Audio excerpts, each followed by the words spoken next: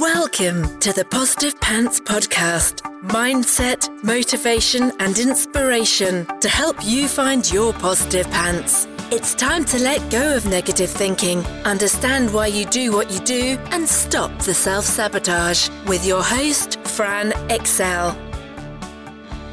Welcome to the show. As always, it's Fran Excel, your resident subconscious success mentor, helping you find your very own pair of positive pants so you can get out of your own way and live a life that you love.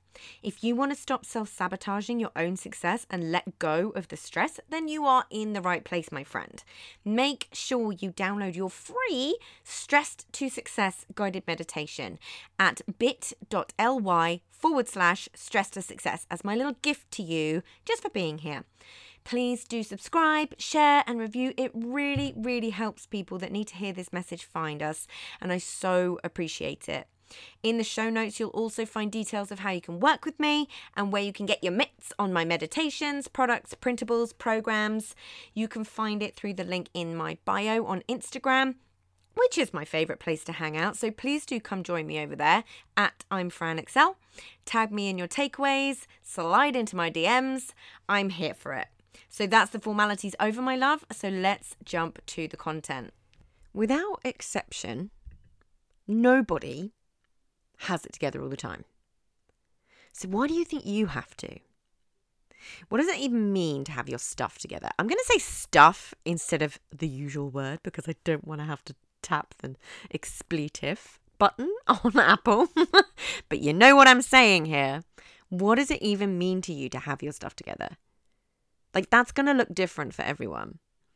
For me, personally, it's about resilience. I look at it quite differently. It's not necessarily about having everything you ever wanted, all your ducks in a row, but it's knowing you're working towards it, even if there are a few bumps and bruises along the way. So what is it for you? Grab your journal and really, really get into it and write down what having your stuff together really means and looks like for you. Feel free to pause. I'll wait. Did you do it? Probably didn't. Come back to it. Do it later. But now look at what you've written.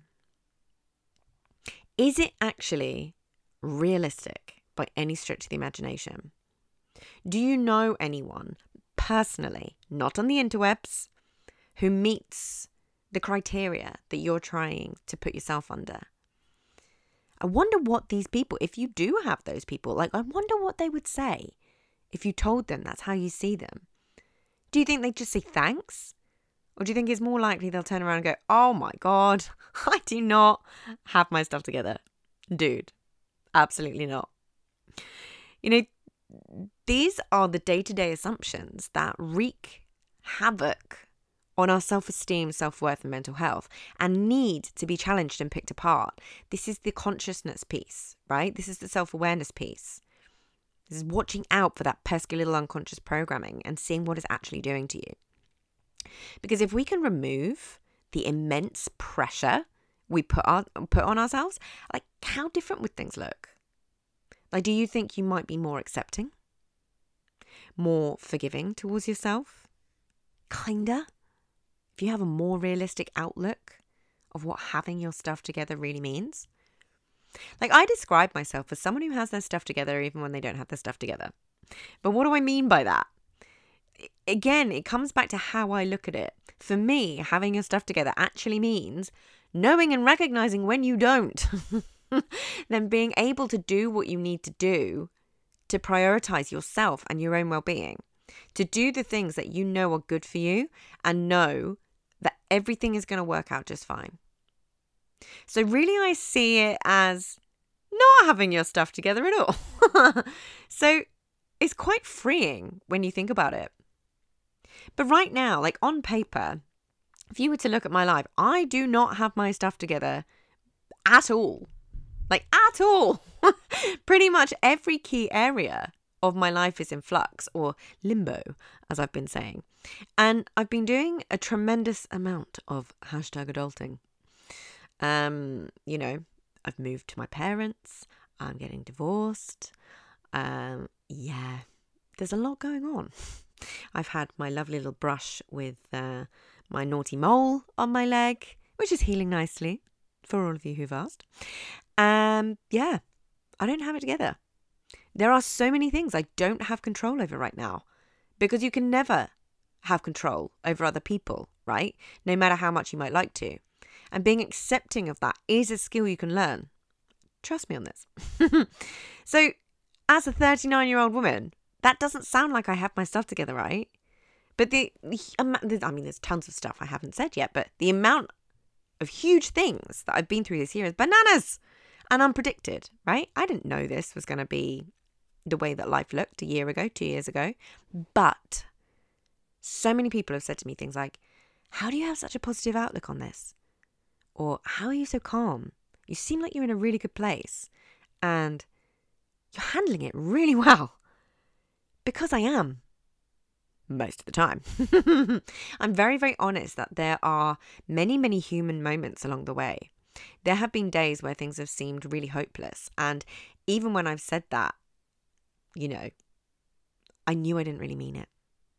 And I was just having a human moment. And they are allowed. It was never hopeless. It has never been hopeless. Because more often than not, there are days where all I see is possibility. Even when it feels like you're taking 1 step forward, 2 steps back half the time. All I see is the opportunity and the growth and potential. And I find that magical. But that's me. And I have a belief that it tends to be out of the hardest things that come the best things. And I hold on to that. I'm thankfully, and this was not always the case by any stretch of the imagination, nowadays I'm a very, very self-aware person. And I always approach things with curiosity over judgment. And sometimes other people have a harder time with my emotions than I do, because they don't know how to handle them. But that doesn't matter. I don't judge them for that. But I also don't take on that opinion just because it's theirs, right? I don't push away my emotions because I know that's the quickest way through them and to process them. I let them out in all their ugly cry glory, right? But never ever tell yourself that they shouldn't be there, because they are all clues and messages for something that needs to be dealt with head on, or it's just going to stick around and get louder until you pay attention. You got to feel it to heal it. Stupid phrase, but it's so true. You have to allow those emotions to come out. It's an outlet. It's a release. Cortisol gets released in your tears. Like, it's a literal emotional regulation technique, right? It's far, far, far too easy to look at the curated versions of people on the internet and make huge assumptions that they have it good all the time. They don't. I promise you that. They're dealing with the same amount of humanity as you and I are. They are lying if they say otherwise.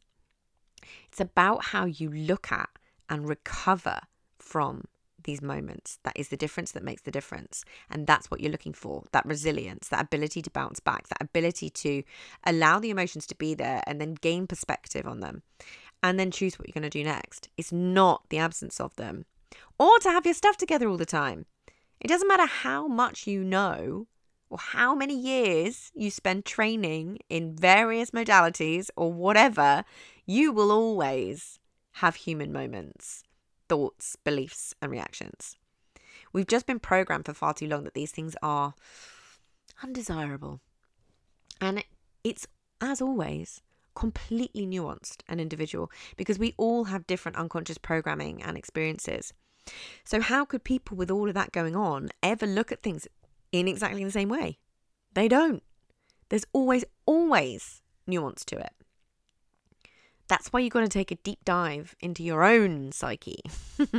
This is where values, opinions, beliefs all come into play and make you the beautiful, perfectly imperfect, flawed and nuanced individual that you are.